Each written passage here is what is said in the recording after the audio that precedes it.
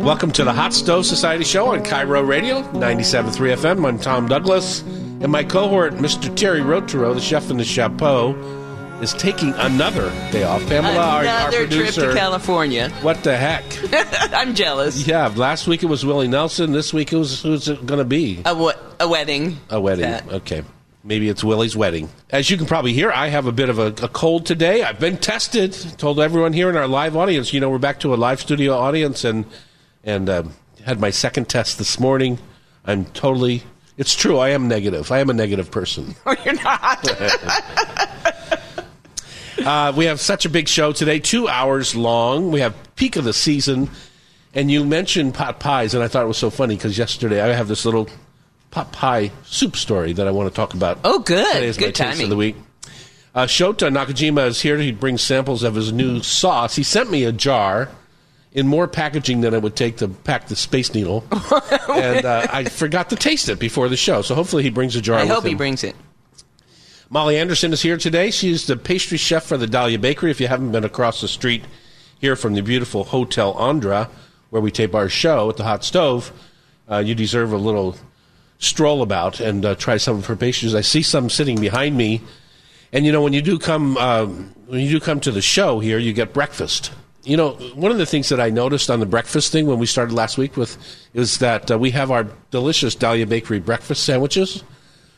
And I was told by some producer of this show, I'm not sure who, that she was going to be making the breakfast for the room. Yeah, that idea just evaporated. I think there was a revolt. Those breakfast sandwiches are good. Oh, but I haven't given up. Good. Give up now. So we're going to talk about the seasonal goodies in every pastry case around the city, not just ours, because it's that time of year. Lamb shanks for the win. We're going to talk about braising a little bit. And lamb shanks are funny. As a young chef, I was putting lamb shanks on because they were like 50 cents a piece. And, it was a cheap meal because it takes so much prep time to make them, right? Just like ossobuco or any sort of roast that you're braising. Now, when I go to buy lamb shanks, they're like $12 a pound, or veal shanks are $20 a pound, and because people love to braise. And so let's talk about braising a little bit. And a personality test. Tell me about this, Pamela. A personality test on Thanksgiving sides. Like, I, for one, love stuffing with gravy. So what does that make me? This is a very clever idea that Bon Appetit has on their website. You take the personality test, and then it gives you a recipe for an innovative new Thanksgiving side dish that matches your personality. So I can't wait to see how you score. No kidding. Huh. We're going to find out. We're going to find out. And then, of course, we're going to finish up our 2-hour show with our Rub with Love Tasty Trivia Challenge. 2 people in our audience today, 2 brave souls that are willing to be crushed by this mighty chef. Yes, you should. They don't even blink anymore because they know that I'm just hot air. 2 brave souls are going to come up and play our Food for Thought Tasty Trivia Challenge. Looking forward to that. And my taste of the week, I was telling you, when Chef Terry's here, his taste of the week is almost always 100% of the time something that he's made. He is very fond of his cooking. And for good reason. Either he never goes out or he only likes to talk about things that he's made. My taste of the week today, I have a adjective that I use that is some of my highest form of compliment. Do you know what that adjective is? Does anyone in the audience know what that adjective is? Trashy. I had a trashy good taste of the week today. Or I had it 2 days ago. And there's a market that I drive by every day on my way to our warehouse down in Ballard. It's called the Take 5 Urban Market at 67th and 8th Northwest. And I've always wanted to go in there. I rarely stop. I rarely stop, although I like the idea of the place. And yeah. I stopped the other day, and they had, I was in the mood for soup. It was cold, wet, rainy. I was in the mood for soup, and they had turkey pot pie soup. and then I get the show sheet, and you're saying we're going to talk about pot pies today. So it's like... The universe is colliding. They also had a spicy Moroccan vegetable. So it was like, turkey pot pie soup with pie shards or a Moroccan vegan vegetable soup? No. Gee, let me guess which one you got. So I got this soup, and I didn't have the highest expectations. She said that they had served it once a while back and that it became the house favorite. And by golly, it tasted like pot pie, but it was a soup. And I've done soups like this after Thanksgiving where I've used my leftover gravy to kind of make a thicker broth. And it was so delicious. And here's the thing. I'm not trying to insult them at all by calling it trashy. You know, like I said, that's one of my highest forms. It's like, I could eat this every week. I think it's pretty simple what they did, is my guess. Like a bag of frozen cut vegetables is, the pot pie ingredients. The turkey looked like chunks of the deli turkey that they had in the case. So it's not like, I don't know this for a fact. We should get them on. I'm not trying to trash them, but I'm saying very nice things about this soup. But I thought it was such a simple idea. Was it thick though, like a gravy, or was not it quite brothy? As thick as a gravy? No, it was not brothy, but it wasn't as thick as the gravy. They did a nice job. It was perfect to make it feel pot pie like with all the right ingredients. But the real trashy part was the pie shards. They took pie crust and they broke it up and put it on top, and it was delicious. And it was like, I bet it came out of a frozen box or something. I don't. A nice shortcut. Yeah. So I'm all about shortcuts. I have no problem with shortcuts. I remember I once did a recipe for Nancy Silverton's book on shortcuts about making stir fry out of pot stickers from Costco and vegetables. And I have no problem with shortcuts. Now, Terry, Terry's not here, so we can trash him all day. Yeah, let's go for it. Terry, no shortcuts for that man. No. I had a taste experience last night that was incredible. I had my convection oven on 450 and put in some very expensive chanterelles that I had drizzled with olive oil and then walked away and forgot about them. So they kind of burnt to that crispy blackness, and then they were so incredibly delicious. It was like eating bacon.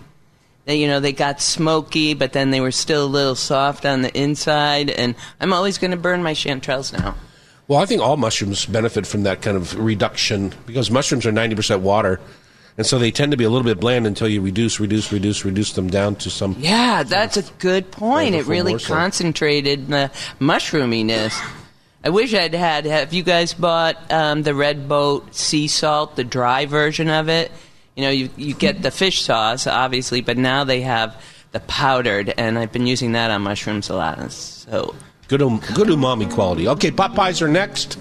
We're going to come right back here from the Hotel Andra at the Hot Stove Society show in about a minute or two on KIRO.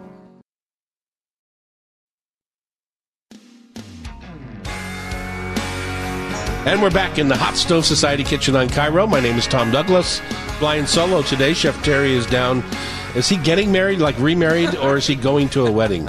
He's going to a wedding in California. Hopefully, when he comes back, he'll regale us with stories of places that he ate, the event food. We used to cater so many weddings, and since COVID, we haven't catered a wedding.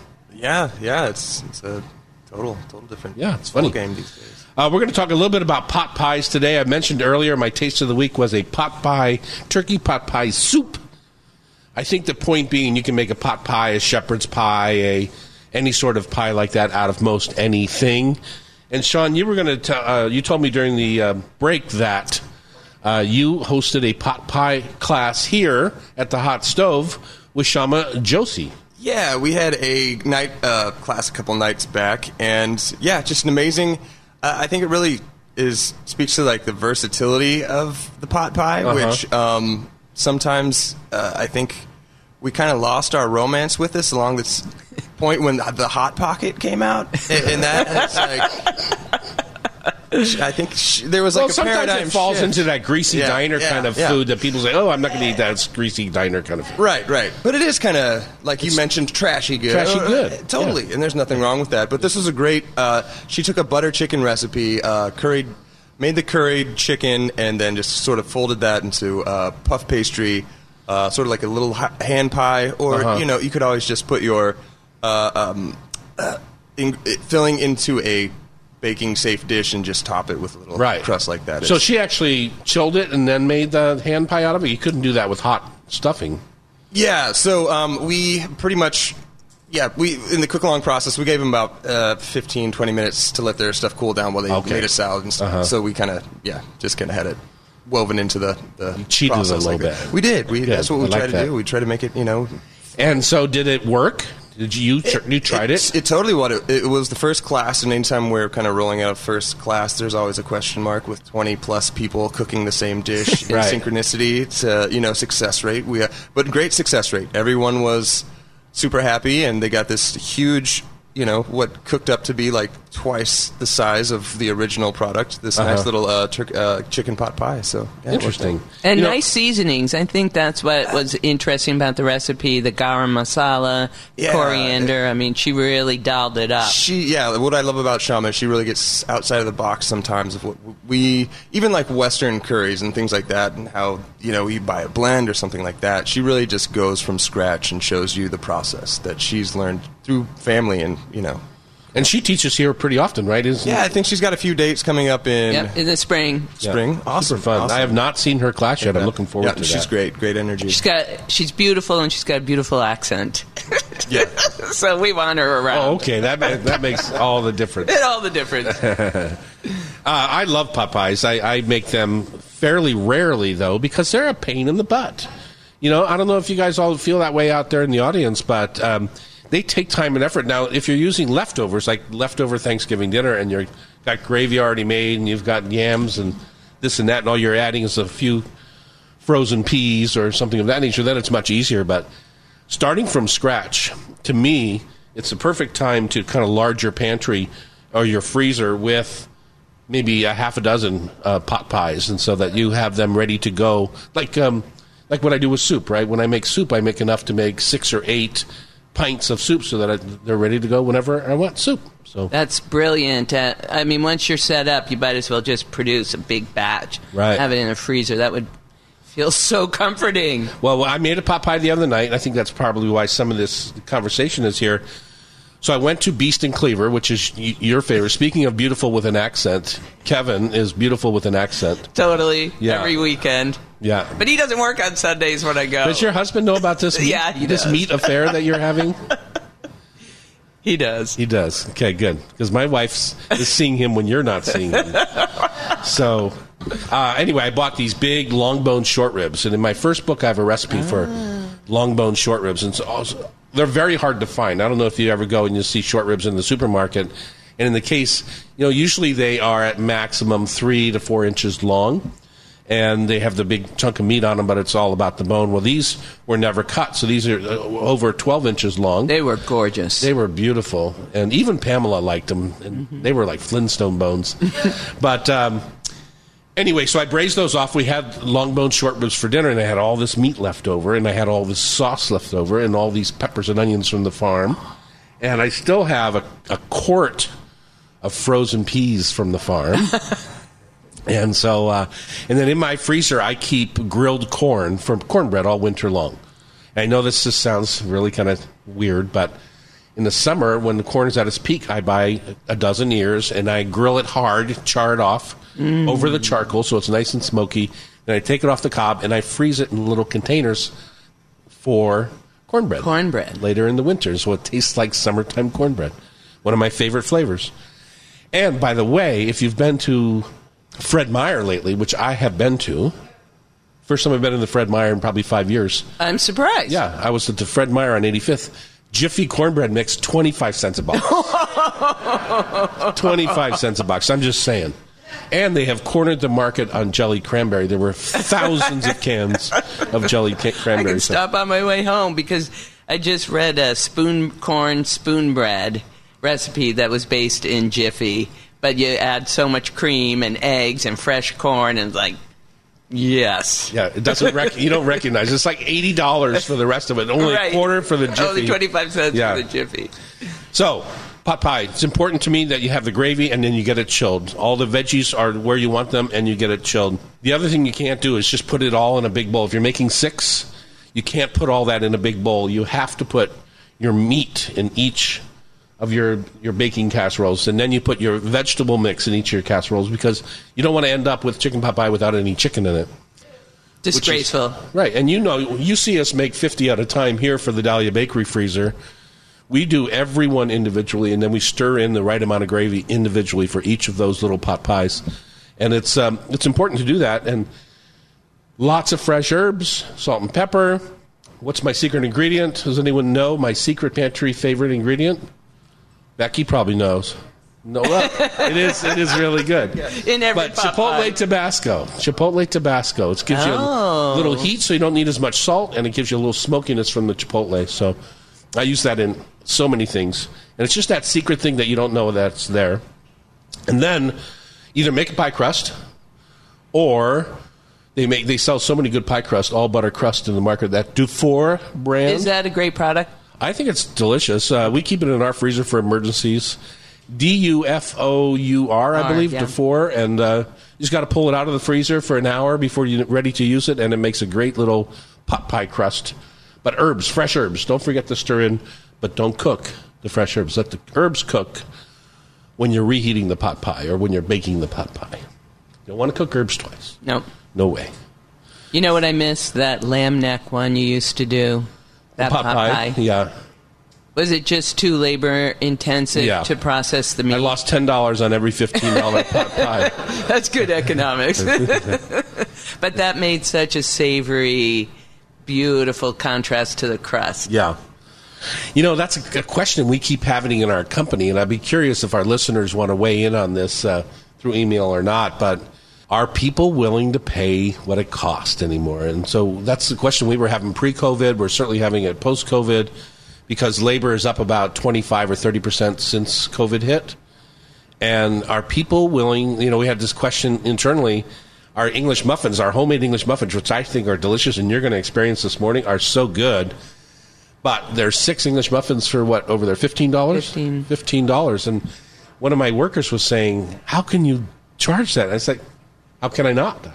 That's what it costs. And when you think about it, that's $2.50 a piece. So when you go to a Starbucks or someplace like that and you buy a muffin, you're going to pay $3, $4, $5 for it. But in a freezer case, it feels different.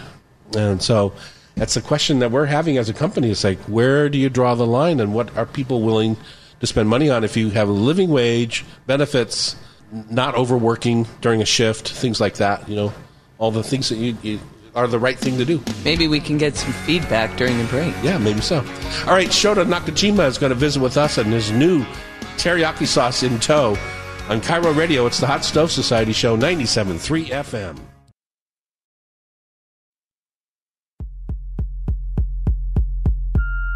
Welcome back to the Hot Stove Society Show on Cairo Radio. We're here in downtown Seattle, 4th and Virginia, above Lola Restaurant, which opened last week. We're very excited about that. And, of course, in the Hotel Andra, which is brand new, newly remodeled and very fresh, I will say. Fresh looking. We're going to have, we do have right here in the studio, Shota Nakajima for 2 segments. And first one, congrats. When you were here last, we weren't allowed to talk about the winner of your show, I don't believe, on Top Chef. Yes, we weren't allowed to. We weren't allowed to, but now you can tell us what happened. Yes. For those of us who heard your segment but still don't know what happened. It's going to be airing on Hulu next year. I'm sure. I came in second place as one of the finalists. Very close. It was controversial, right? Because it was very close as well. A little controversial. Crazy experience. Yeah, I'm sure. Yeah, harder than I thought. 100 times harder than I thought. Which is different than my experience. I just did the 1 episode of Iron Chef, and so that was much easier than what you really think. So in a funny way. So I imagine week to week to week to week, and then have to sit on the information for how many months could you not say a word? We filmed and we're quarantined in a bubble for 2 months. And, they take your phones, computer, radio, TV away. And then you have to wait about 6 months before you can say anything about it. Isn't it crazy? I mean, I told my mom and dad and my dog. I told my dog everything. Right. I'm glad you came clean to the dog. Yeah, my show was 7 months after I taped it. Yeah. And the weird thing about my show was we watched it as a group, 300 of us over at the ballroom watched it as a group, and the way they cut the show, I thought I had lost.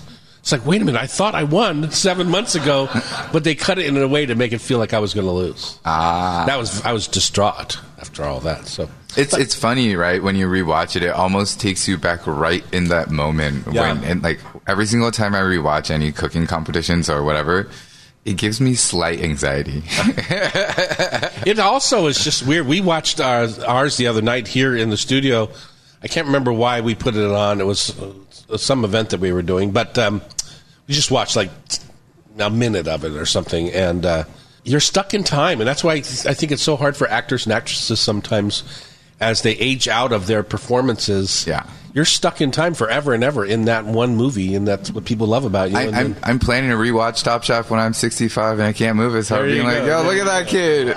Tell us about your restaurant when you were here last. You were opening Taku, I believe is how you spell it, Taku, right? Yes.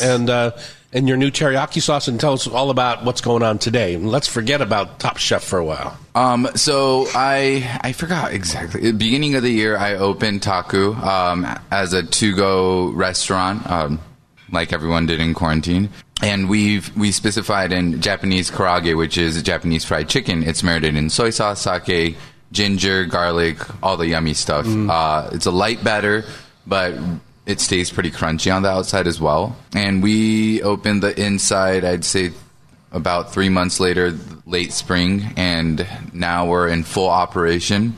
We're Wednesday through Sunday, 3 till 2 as of right now.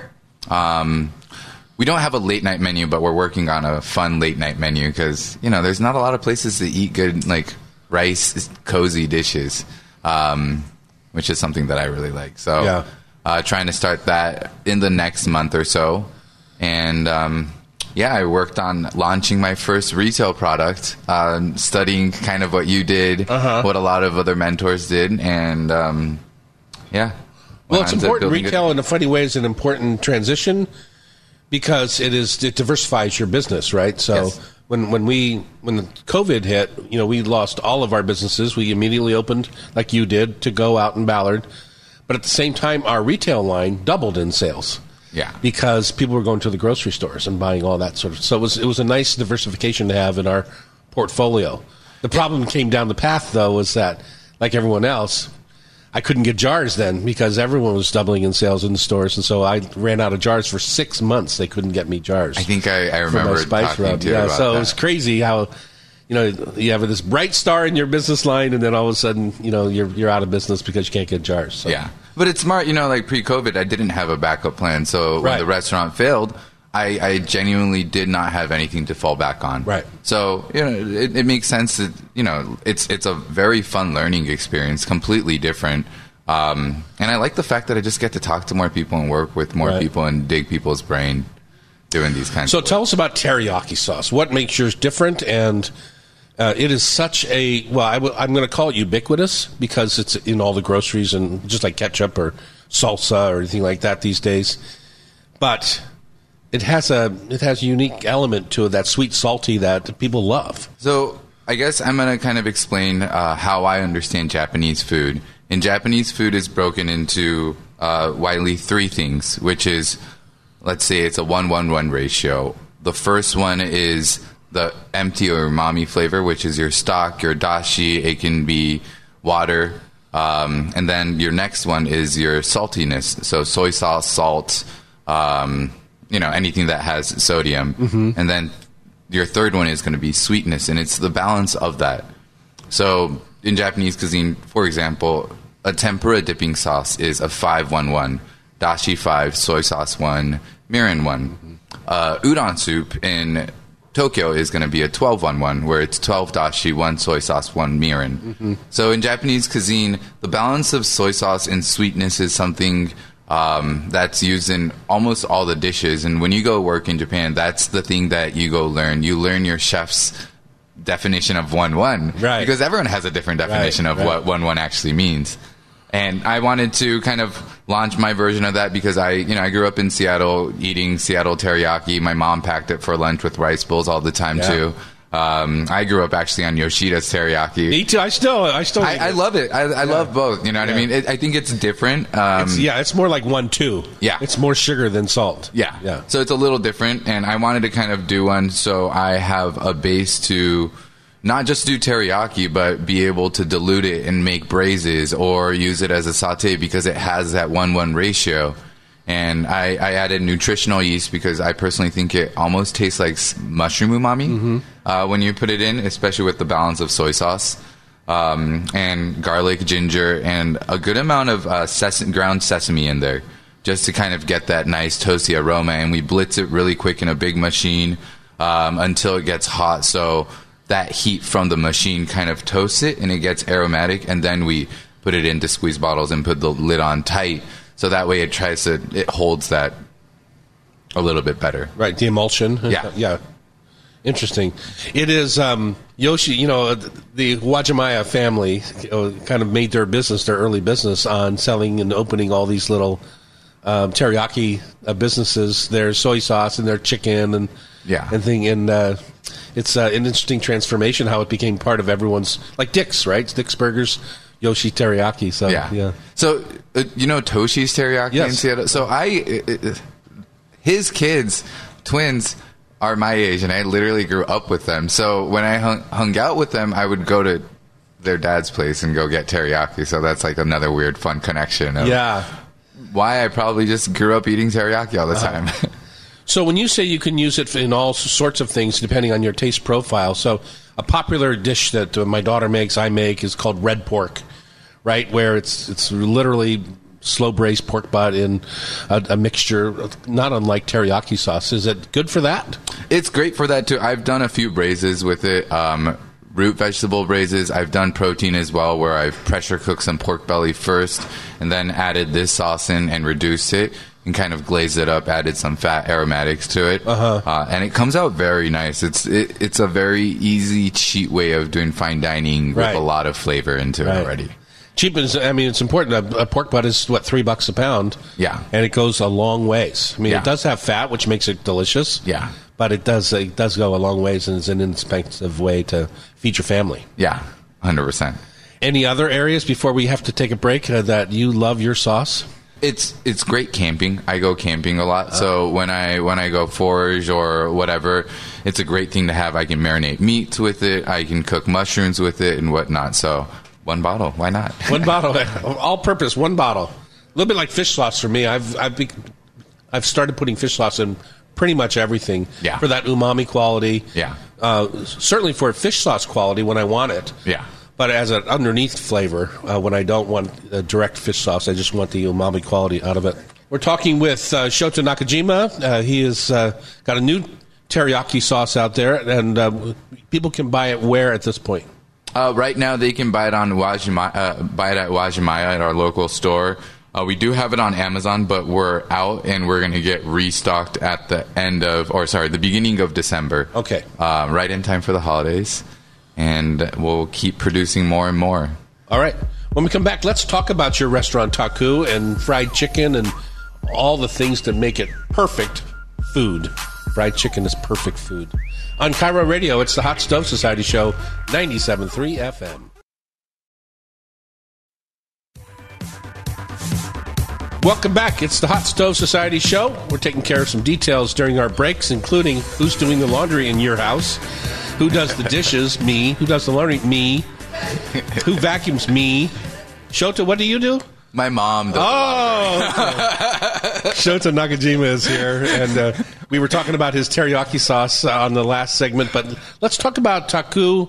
You said you opened outdoors for COVID. You're back indoors now for a couple of months, but it's all about the fried chicken. Yes. And people dig fried chicken. When we opened Carlisle Room, we added a chicken schnitzel to the menu, which is basically fried chicken, breaded fried chicken.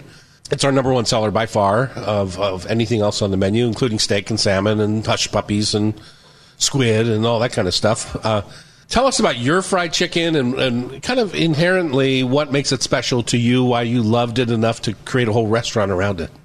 In Japan, when I lived in Japan, you go to 7-Elevens. Every 7-Eleven, every gas station has chicken karaage, which is the Japanese-style fried chicken. It's a dish that my mom would make if it was my birthday or my brother's birthday because we both loved it. It's fried chicken. My mom didn't really like frying all the time at home because, it's a mess. Uh-huh. Now I understand. I didn't when I was younger. And, I was like, hey, what is comfortable for people? What is comfortable for me? Something I want to eat every single day. I was like, hey, fried chicken. Why not try to learn more and more about something that I love? Because, you open a restaurant and then you know certain things about cooking, but then you start to learn the more and more about it as you operate every day. Right. You learn the little mistakes or lessons or whatever to try to find what the best version is. And that's kind of been a fun journey. We're still tweaking the recipe literally every single day. It's like, hey, how about if we did it like this, or we change the battering procedure to this, or changing our frying method or frying temperature to see how the protein structure changes. And it's a fun journey. I know it's just a piece of fried chicken, but well, it's interesting when you get a fancy chef, and you're a fancy chef. You've cooked up from Top Chef, your own restaurant. I mean, tasting menus. You've done a lot of that kind of work, and it's interesting for a fancy chef to try and make a decision to, and I think often the wrong decision, to elevate. So somehow you're going to make it better, or to go traditional, what's been happening for hundreds of years in Japan. So how did you balance that? I think like anything, adapting is important. And in Japan, when you say chicken karaage, you don't expect crunchy. Oh, you really? expect soy sauce flavor and ginger flavor, and that's the bigger part. There's a lot of karaage that's not crunchy. But in the U.S., if you say fried chicken and it's not crunchy, people start to get confused. And it's not, it's just the difference in culture. But at the end of the day, it is fried chicken. So I'm trying to constantly find that balance where it stays crunchy, but it's thin batter. It holds that integrity of soy sauce, ginger, marinade. And trying to find the balance between that, because I do get it. I love crunchy as well. And if I can have chicken karaage that sits for an hour in a box and can stay crunchy, that's what I want to keep shooting for. I see. So that's the fun journey. And, we have a wet version, so sometimes it gets soggy. But, okay, how do we add more? Do we add a little bit of rice flour to this to make it hold? Or do we do a second coating on the outside where the outside layer is rice flour? So the inside does get soaked, but the outside stays crunchy even if it sits for an hour in sauce. And yeah, it's nerd talk at this point, but nerdy fried chicken talk. Korean fried chicken is so popular right now, and it has gone crazy.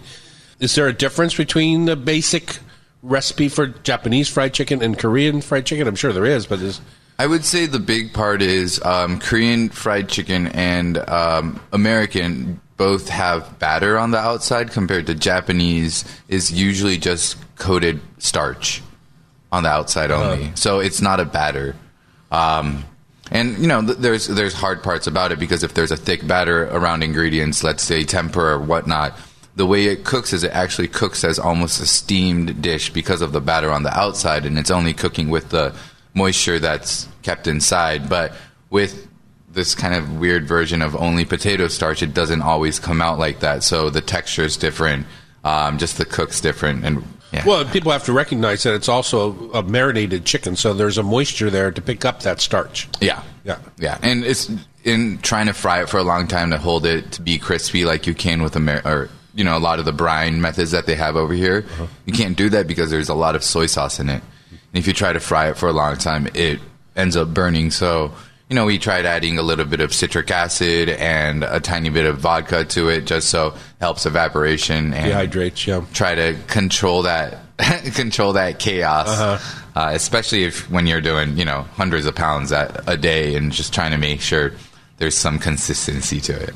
So let's talk about that, because your fat, when you start at 5 o'clock at night, let's just say you opened at 5.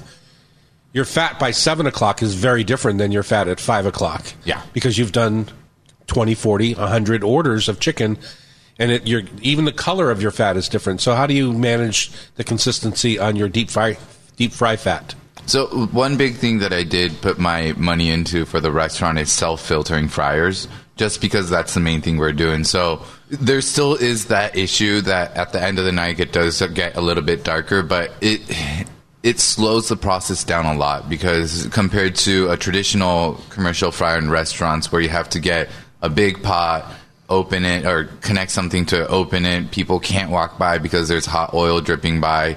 It's a self-filtering, so you can walk by and literally press a button and it filters it for you within 30 seconds and is hot within a minute back again. So it helps kind of that operation of trying to preserve it, but it's not be consistent. I mean, consistency is everything, right? Yeah, so. But it's not perfect yet. Like we're not close to perfect. I don't think we're even close. Don't tell my managers; they're doing a wonderful job. But I think it's that mentality too of like, hey, how can you always make it better? Right.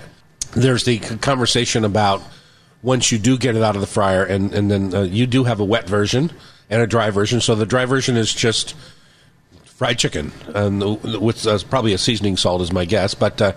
The wet version, what do you like to put on? Other than your brand new teriyaki sauce. It's teriyaki sauce and spicy teriyaki sauce. But yeah, it's that cozy flavor. Like I remember why I put that on the menu, because my junk food and when I was in high school was getting fried chicken, toss it in teriyaki sauce, dip it in Kewpie and chilies, and eat it with rice. That was my go-to snack. Right. Very healthy. Yes. Very healthy. Kewpie, by the way, is a little sweet Japanese mayonnaise. Yes. And oftentimes paired up with like tonkatsu sauce and things like that. So it is trashy good. Yes. And that's our highest form of compliment on this show is trashy good. Thank you. Yeah. The one last thing I'm always baffled by, we only have a minute, is the tempura. This is off the fried chicken, but more the tempura into a broth. Yes. And you see that all the time in soups and stuff like that, where they put crispy fried food into a hot broth. And by the time you eat it, it's not crispy fried food anymore. I know that's a traditional thing, but what do you think about that? It's a different perspective. It's not eating fried food to eat crunchy. It's adding fat content into the soup. Yeah. So so it holds warmer, especially wintertime when you're eating udon. And, fat warms your body up, kind of like if you're really cold out in nature, you're calories, about to get for sure. hyperthermia. You got to eat butter is what they tell you. And I think it's kind of the same mentality when it's wintertime. You see a lot of people ordering more tempura dishes and warm udons and putting a bunch of chilies in, so they just as a dumb American, it just never made sense to me, because tempura was always that delicious crunchy thing, and the way you've explained it makes perfect sense. So. But the best version is where they have it in the soup and they give you crunchy on the side too, because there's some places that do that. Yes, I love that. Love that. Shota Nakajima has been our guest. Go out there and get his brand new teriyaki sauce at Wajimaya, or it'll be back in stock on Amazon in the beginning of December. Check out his restaurant Taku up on Capitol Hill. And thank you for joining us. It's been a pleasure. Thank you very much. All right. Thank you, guys. We have another whole hour of Hot Stove Society radio show. Stay with us on Cairo. It's the Hot Stove Society radio show, 97.3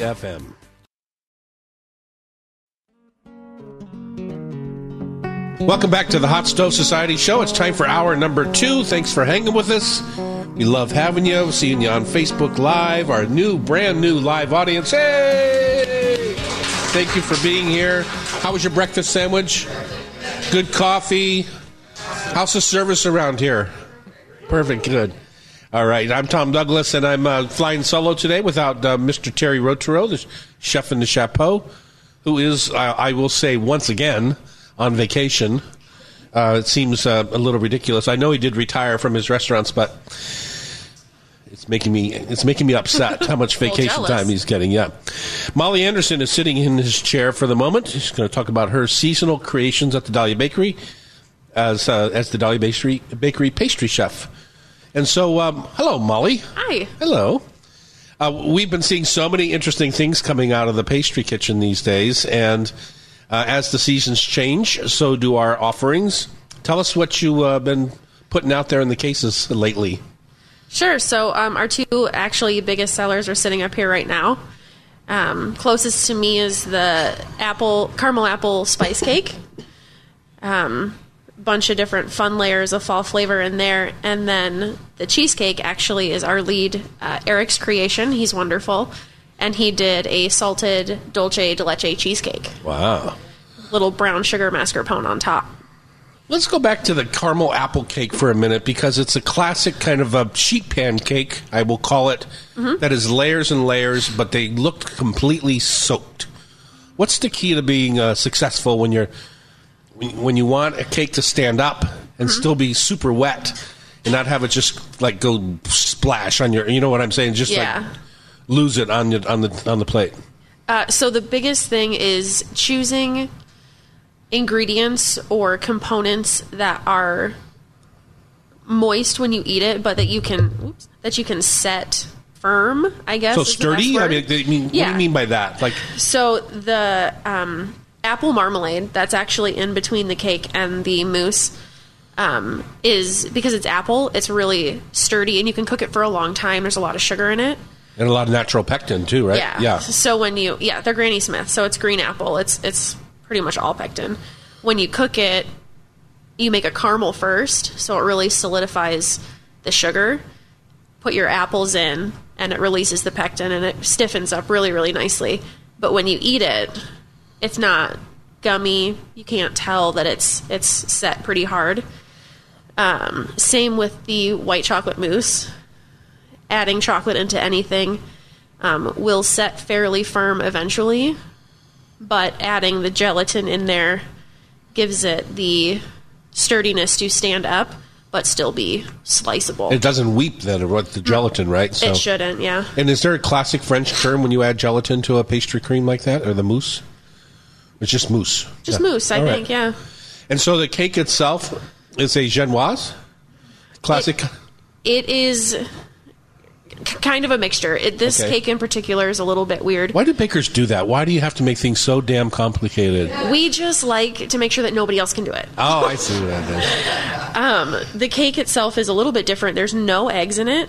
It is all the liquid that's in there is dark rum, which is delicious, and buttermilk. So it's super, super fatty, which keeps it nice and soft. And tart. And- Buttermilk adds And tartness. yeah. springy, yeah. So the cake is dark rum, buttermilk, and what's the flour? It's just regular AP flour? Regular AP flour and all of the Sugar. delicious Yeah, all the kind of stuff. all So- spices, yeah. And then let's go over to the cheesecake. Mm-hmm. I mean, everyone loves dulce de leche, right? And you can make it out of anything, it seems like to me, right? So Yeah. do you use condensed milk for yours? We do. We Is that the only way to get a classic dulce de leche flavor? It's the only way to get the dulce de leche consistency. If you boil the sweetened condensed milk in the can, it takes forever, like 3 or 4 hours In the can. in the can. No puncture, no nothing. Nope. Okay. Lid on in a pot, just boil it 3 or 4 hours, let it cool, and then when you open it, it should be nice and caramelized, but really, really stiff. Without adding any kind of dairy, other dairy, or anything to it. And that's now an ingredient in your cheesecake. Yep. Instead of sugar? We still put some sugar in it, but most of the sugar, comes from the dulce de leche. First time I ever had that, it was at the Pink Door restaurant a million years ago, 38 years ago. I know you're not even Nice. 38 years old. But remember Jackie Roberts used to make Carmelo just out of sweetened condensed milk. So Yep. it was very, very tasty. It's so delicious. And so then what's your trick on making a fabulous cheesecake, texture-wise? For me personally, the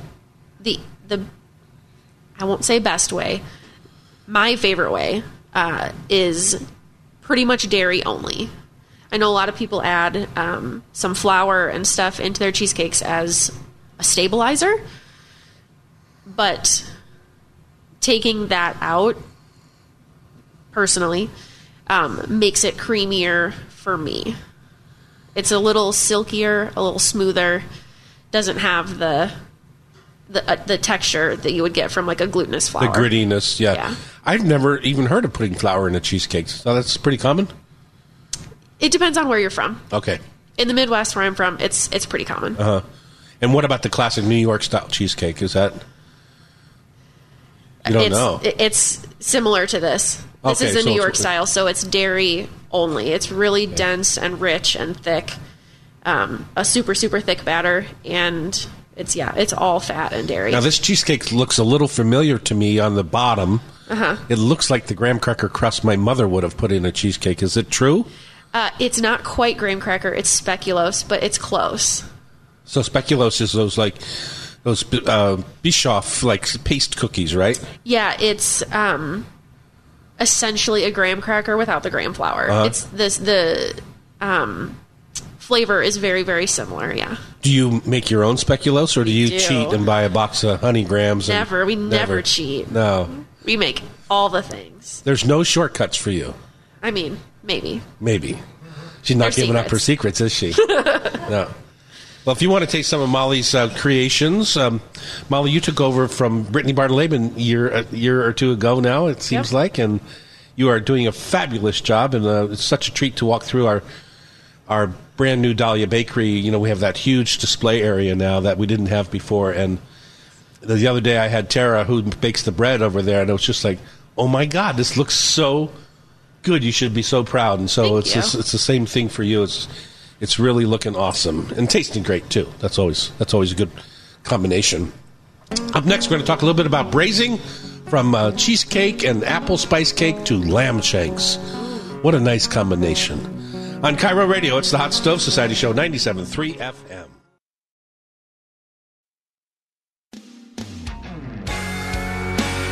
We are back in the Hot Stove Kitchen here in downtown Seattle, the Hotel Andra. Lola, by the way, I don't know if you all know this or not, but we opened Lola last week. It's entering its second week right now, and the breakfast and brunch, and then we're doing a light dinner service in the evening times. We're going to talk a little bit, I don't know, I think I thought about Lola because of the lamb shanks. We're going to talk about braising and some techniques that are really helpful, and I think the biggest technique for me is, I can hear all the forks going. You know, we just had Molly over from the bakery, and everyone's eating her creations. Now, how are they? Good. So far, so good. So, braising. So there's a couple of things to me that are important about braising. One is, it's a little bit like a barbecue, right? We always say grilling is an art, barbecue is a religion. You have to have faith that the smoke and the heat are doing their job and not just keep opening the lid and all that sort of thing. Kind of the same with braising. Once you get that meat browned, give it a hard sear. Once you do all that, you pretty much put the lid on and then have faith in 3 hours that when you open the oven, that it's pretty much going to be done. Right? You know what I'm saying, Pamela? I do, but the reason I wanted to talk about it today is a lot of times when I braise things, and I think you've been a unfortunate victim of this, is that I dry it out. And maybe I'm using too high a temp. That would be my guess right off the bat. It's too high a temp. There's also, you can overbraise. People think you can't overcook pot roast, right? That it's just a big, slice of beef. But you can overcook it, or it can get dry and stringy. Right, so, even though it's still in its moisture. Yeah, you've just overcooked it, essentially. So. Thanks a lot. Yeah. Tell me this 30 years later. To me, braising, you're a queen of braising. You love it, and I love it. I don't remember having anything overcooked. So do you put a hard sear when you're braising? Do you put a hard sear on it? What's your favorite thing to braise? Pot roast. Pot roast? Yeah. Have you ever braised lamb shanks? No. Veal shanks? Veal, definitely. Why not lamb? Why are you a lamb hater? But I'm going to, because this recipe for the lamb shanks with apricots and chickpeas, that is so up my alley. And then it has a carrot salad with cumin and coriander on the side. That would be so fantastic. Contrast. Yeah, it doesn't sound like quite enough colors for you. You are a believer in the rainbow of colors. That's from the New York Times, by the way, which we all consider on this show the best food page in America. So let's talk lamb shanks. I don't know why I haven't bought lamb. Yeah, let's talk lamb shanks. So typically they're a pound. For an American lamb shank, it's a pound to a pound and a quarter. And they're going to take 3 hours to braise. Now, I could put a lamb shank on a barbecue. They're not tough like a beef shank. They don't have the same kind of sinew that a beef shank does. You literally don't have to braise them. If you left that shank on the leg of lamb and roasted it just like you roasted your leg of lamb, you're going to have a little toughness from the sinew, but it's not like you couldn't eat it. Or like a beef shank, you couldn't eat it, right? It's so marbled with sinew and things like that. Mm-hmm. It's just not good. Veal shank, somewhat the same way. But lamb shanks, they start off much more tender, so you don't have to braise them nearly as long. So an hour and a half. Veal shank, maybe 2 hours. Beef shank, 3 to 4 hours. Hard sear, hard brown. And I would be curious what Kenji Lopez would say about this. He did that Food Lab book, and he's always turning things upside down. But I should have looked at that, too, because he always does have a different take. So there's two things that I do when I'm braising. One is I'll do my browning on the shank, And then I'll pull the shank out, and then I'll do my browning on the vegetables. I like to brown and caramelize the vegetables a little bit. Then I pull the vegetables out, put my shanks back in, and I put my braising liquid in and cook the shanks by themselves for the first hour, we'll say, lamb shanks for the first hour in red wine or whatever my braising liquid is. Then I add back my vegetables that are a fairly large cut so that they're perfect when they come out a half hour later. So those are, I think sometimes people think that pot roast is cooked all together the whole time, and something's going to suffer. If you cook your potatoes and your carrots the same amount of time you cook your beef pot roast... Oh, boy, you'd have mush. You have mush, and so many people... My mother had mush. That's what she did. So many people forget that you have to layer the ingredients into the pan when you're braising. Next, you pull it out of the oven. Typically, cuts like a beef shank, veal shank, lamb shank have a lot of fat in them.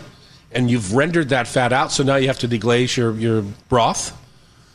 So that's what I do from there. I take that out. That's my favorite part, the deglazing bits. Well, you have to get the fat off first. Then you deglaze. I've been lazy about that. Well, it depends on what you like. If you leave the fat on, it becomes cloying and sticky on your palate. And your sauce is literally over-fatted. You can take that same sauce... once you defatted it, and then add butter back in at the end and emulsify it, and it won't have that same kind of stickiness. Because it's the collagen from the breakdown of the tendons and things like that that's giving you that sticky, fatty kind of thing on your palate. Add butter back. Decadent. Well, I'm just saying, not all fats are the same, is what I'm trying to say, is that, some fats will give you that, like the collagen from the shank will give you that kind of stickiness on your palate, whereas butter won't. That's all I was saying about that. Pro tip. So I pull that out, defat the broth, and then I put that back in, and then I do my deglazing. I love my flat blade wood spatula for that. I don't love running metal across metal and things.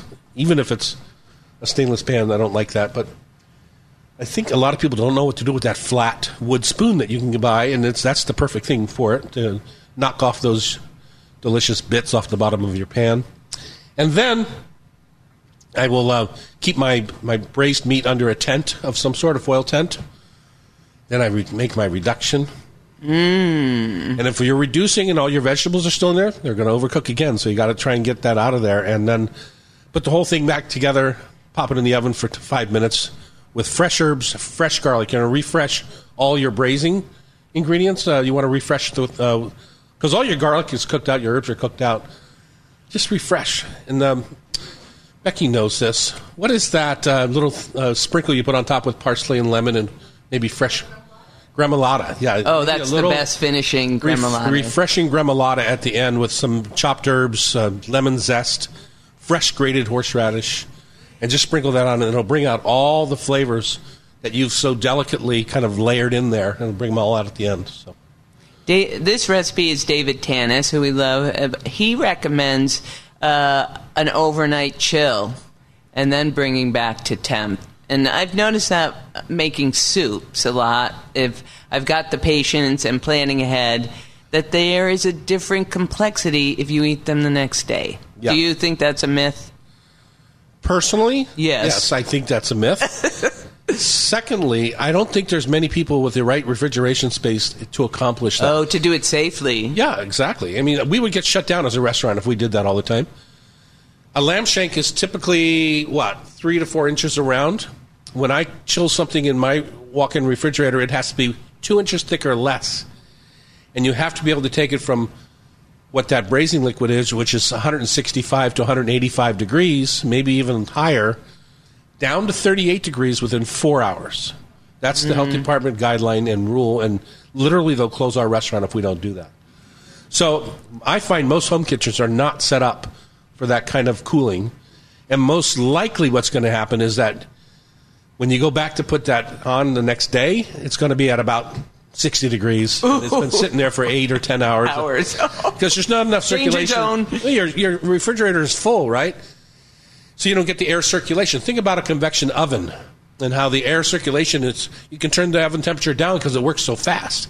Well, your fridge, when it's full, you can't do that.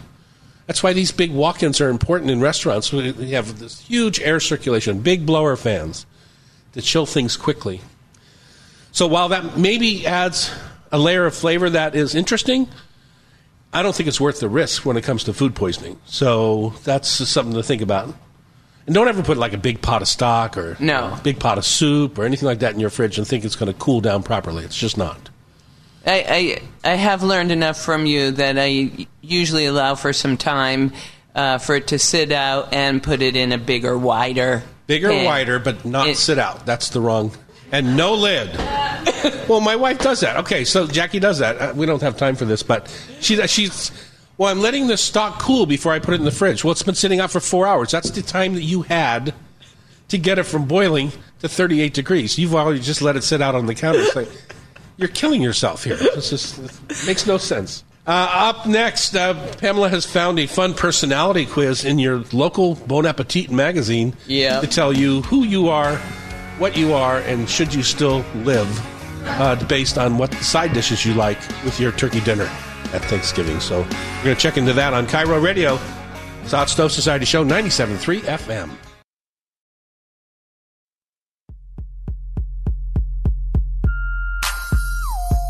Hey, everybody, it's the Hot Stove Show right here on Cairo. Chef Terry is once again taking the week off, as he is prone to do since he retired from his restaurants. Good for him, sort of. You have been doing some research, as you like to do. This time you were in Bon Appetit magazine, and you found a personality quiz. And if I were to say, the whole idea of the quiz is what? From your personality and how you answer these questions, Bon Appetit is making a recommendation for a new side dish for you to try at Thanksgiving. And so I guess the question would be, does everyone feel like they need a new side dish, or do you like the traditional side dishes? Your traditions, new, so half and half. Okay. Maybe you go both. You want both. Maybe you go both. Which is an element of the questionnaire. All right, let's start this thing. All right, Tom Douglas, we're going to go deep on your personality. Find out more. What's your Thanksgiving side dish personality? First question, how are you feeling about Thanksgiving this year? Like the host with the absolute most? Or just tell me what to bring and I'm there? Or I'll be in a corner with a 1,000-piece puzzle? Or, when is that again? Well, typically, I feel good about Thanksgiving. It's my favorite food holiday of the year. That and Easter. And... that one I don't get. The ham? Yeah, the ham and the hot cross buns, no way. Okay, but we got to keep going on your personality. If I have people come over, I like to organize it. So... years ago, I felt like I was doing all the work and all the cooking and everything, and then it was like being at work. And then when I stopped and started passing out jobs, including washing, rinsing, and stacking and all that sort of thing, I felt so much better about it. So now I look forward to entertaining on Thanksgiving, and yes, I do know what that holiday is. You didn't answer the question. What was the question? So I'm going to say you're like the host with the absolute most. You betcha. Why not? We're going for that. What type of cook are you? Charge up the Roomba. Does anybody have that? The vacuum cleaner? Charge up the Roomba, or I take direction well, or mise en place is my mantra. Well, at Thanksgiving, you're not really a solo cook generally. Like, Jackie loves the mise en place. I love that she does the mise en place, so then it's ready for me. So I guess I'm going with number 3. The mise en place is super important, and I love it when somebody else does it. But she also has been telling me that you're doing a lot of vacuuming and sweeping lately. So I do. I vacuum every day, do my laundry. Oddly enough, my mother does not live with me, and I do her laundry. All right. Pick your fighter. Salt, fat, acid, heat. And the context on fighter. What? What's the context of fighter? For your strongest element. Strongest element. To attack the meal. And what are they again? Salt, fat. Acid, heat. Acid. Yes. And the reason I say that, because I don't know if you guys know this or not. Some of you do probably, but I am a gravy god. I have been given the title. That all the time. I've been given the title of a god of gravy, and so all of those things are really important in my gravy. The acid, the fat, the salt, and everything to kind of bring that whole meal together through your gravy. The sweet onions that are browned up, the kind of earthy sage, all that deliciousness. So, yeah, I'm all of those things. But for the purposes of this personality test, you're acid. Your ideal Thanksgiving meal is traditional, because change makes you anxious, or experimental, because no one ever eats the turkey anyway, or somewhere in between. I like to riff off the classics. People eat my turkey. Thank you very much, because I don't overcook it, unlike some people in the room. That's why I do turkey meatballs now. Yeah. Can't even talk. It just threw me for a loop. So I'm riff on the classics. Are your people, your guests, into spicy foods? Welp, not really, or we were born to spice? Well, spice is relative, correct? So spice could be from black pepper to hot chilies. So I wish they'd clarify that. But I am not into spicy food at Thanksgiving. I want the meal to have a pace and a thoughtfulness about its complexity. Nice And answer. I like to serve it with a nice fruity red wine like a Gamay Beaujolais. Oh, that would be delicious. Yes. I'm looking forward to it. Choose your weapon. Salad spinner, stovetop burner, or oven. Choose my stovetop burner, absolutely. You always go back for more potatoes, a shot of tequila, nothing I'm saving room for dessert, or all the greens. I go back for gravy and stuffing, so that wasn't on the list. So, because, when I make stuffing, Pamela, you should know this, but I make my King Bolita stuffing, and I bake it in a separate dish, no stuffing inside the turkey, and I bake it in a fairly hot oven so it gets crusty on the outside. The crispy bits, we love Oh, that. my God, so good. You're tough on this quiz. On Thanksgiving Day, you're thinking, I want to spend as little time in the kitchen as possible so I can be with my family. No. Or I want to spend as much time in the kitchen as possible so I can avoid my family. Well, see, there's the difference. There's a basic difference there. My daughter comes over to make pies on Thanksgiving, and they hang in the kitchen, as my wife does, as we all cook together. So that's not a reasonable question. No, because your kitchen is the heart of your house. Yes, absolutely. I think you've just made this quiz very complex. So the categories, based on the answers, are the Europhile, because your dream vacation is a tour of the Mediterranean, or the perfectionist, because you always remember which side the forks goes on, and your white linen tablecloth is immaculate. Jackie sets the or table. the radical optimist, your favorite part of dinner is saying what you're thankful for. Each other, obviously. I love that. So I think the way that you've answered these questions squarely results in you being the radical optimist. So I thought we were going to get to a spot that was my side. So what is my side then? So the radical optimist recommendation is a bitter green salad with cranberry dressing. With cranberry dressing. With cranberry dressing. If you were a perfectionist, it would be cacio pepe roasty. Which Gross. It looked fantastic. Well, I'm sure it looks good, but Brown not on and crispy. Thanksgiving. And for the Euro... Oh, for his side. For the side. Yeah. For the side. And for the Europhile, the dish would have been the spicy chorizo stuffing. Well, I think you got me right. Optimist. So I can't recommend the Bon Appetit site highly enough. It's so interactive and fun and great inspiration. How did you grade out? What was your... I was the Europhile, spicy chorizo stuffing. Really? Yeah. I'm surprised by that. Sean, how do you feel like you would have come out on that test? I usually just show up with a 12-pack of alcohol to whatever Thanksgiving. You know what's so sad about that, Sean, is that a lot of things. By saying 12-pack, it tells me exactly. Because I drink 6. Yeah. And I want to be able to have something to share. But too. wine does not come in a 12-pack, nor does whiskey. No, but, give it time. But White Claw does. Is that what you bring, Sean? Well, I like to change it up, but, White Claw. The lime is in season now, citrus fruits. Winter citrus. Yeah, we're not being judgmental on you at all. Don't worry about it. Did you order your turkey yet? I did. Where do you order it? Don and Joe's Meats in the Pike Place Market. And what do you specify? 15 pounds. 18 max. Because? I don't like an overly big turkey. I'd rather have 2 15-pounders than like a 28-pounder. Are you going to spatchcock it this year? I'm not. But here's the sad part about that. I've been buying my turkey at Don and Joe's for 40 years. And he just announced that he's selling his business. It's very sad. So I actually ordered it 3 weeks ago because I didn't want to miss my last Don and Joe's turkey. Did he find a buyer yet? He did not. No. He did not. We need to find him a buyer so that we don't lose the last meat shop in the Pike Place Market. Anybody here? Butcher, a life of butchery? You and I were giving this corporate group a tour of the Pike Place Market the other day, and it reminded me so much. I was down in that little Swallow Hollow, whatever you want to call it, down there, where Nancy Nipples is at the creamery and that whole area, and it reminded me so much of Crystal Meats. Remember when I first moved here, that was a horse meat shop. You do? Back in the late 70s. Yeah, that was all they sold was horse meat. So it was it's so funny to see how that place is sort of morphed. I mean, there's so many old businesses there, but there's some new little ones popping up. Little pickle the little pickle place was super fun. Yeah. Shy Giant yogurt. Yeah.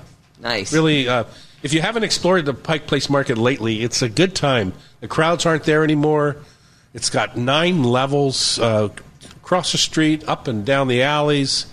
It's just really was a reawakening for me because more recently, last few years, I've been a top-level shopper, like that main drag, and I just haven't explored much recently down in the depths, the hollows. But you didn't find my favorite, the Museum of the World's Largest Shoe. I did not. I missed it. It's incredible. I thought it was a shoe. It turns out it's a painting or something. What is it? I can't tell you. I'm going to take you there. Okay, fine. But you have to take a quarter. Up next, 2 lucky winners here in our audience are going to join me. I believe they're going to acquiesce to being losers. I'm not sure. Right here at the Rub with Love Tasty Trivia Challenge on Cairo Radio. It's the Hot Stove Society Show, 97.3 FM.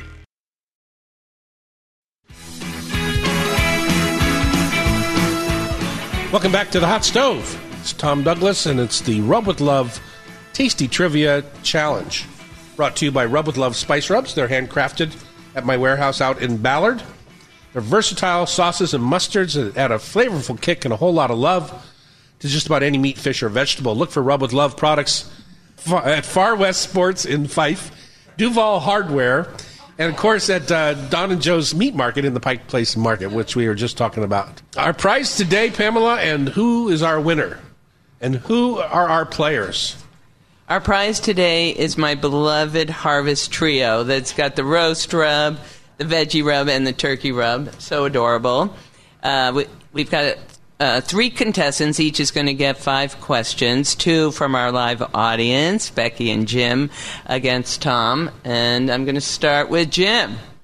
Okay. Ready to rumble? I'm ready. Now, remember, the loser has to pay for shipping, and sometimes it tops $7.50. But the shipping would be to someone in the room. Oh, really? I'm up for it. All right. Jim, what is considered to be the oldest vegetable?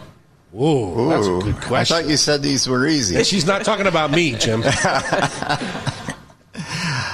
I'd say the turnip. Oh, I like the answer, but it's a pea. The pea family. Marzipan is made from which nuts? Almond. Yes. In a New Orleans classic bread pudding, what liquor is poured on top? Ooh, that's a tough one. That it is could go a tough so many one. ways here, Jim. Yes. Don't mess this one up. I'll go with rum. Bourbon. Oh, of course. The small edible pieces of a pomegranate are known as what? This is very hard. Seeds. Very botanical. Seeds? Arils, A-R-I-L-S. What does aril mean? The small edible piece of a pomegranate. Which fruit contains more vitamin C, kiwi or oranges? It'd be the kiwi. Yes. Really? That's surprising to me. 2 correct. Yay, way to go. Way to go, Jim. Way to throw it for us.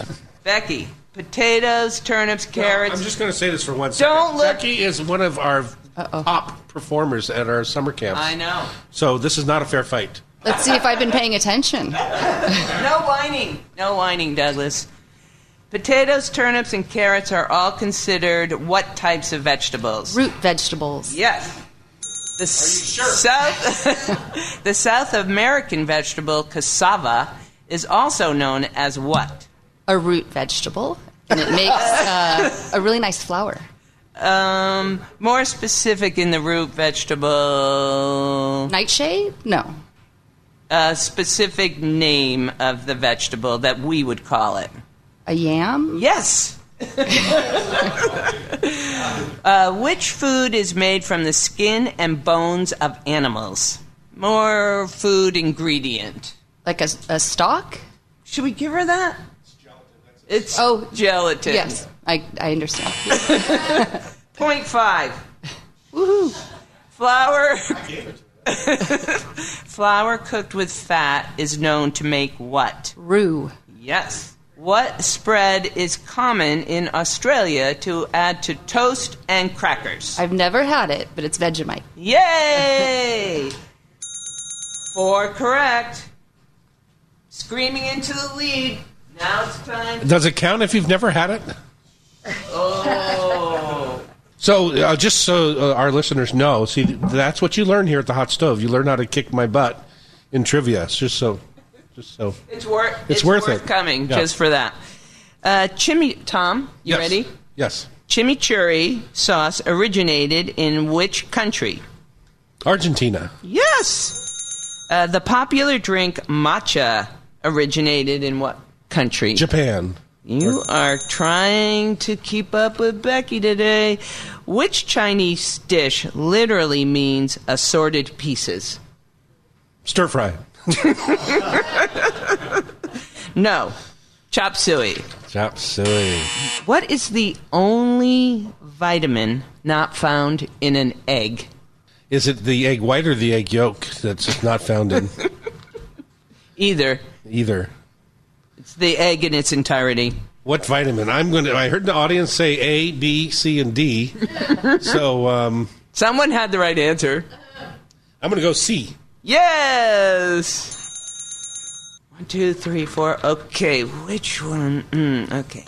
Do you want something about a Chinese farm or a UPC scanner as your final question? I will say a UPC scanner. In 1974, what was the first product scanned by a UPC scanner? Okay, Chinese vegetable or Chinese farm. Let's see. 1974. That was a good year for grocery stores like the A&P and things like that. So the first thing scanned was milk. Oh, very good sense of reasoning, but it was Wrigley's Juicy Fruit Gum. How is that possible?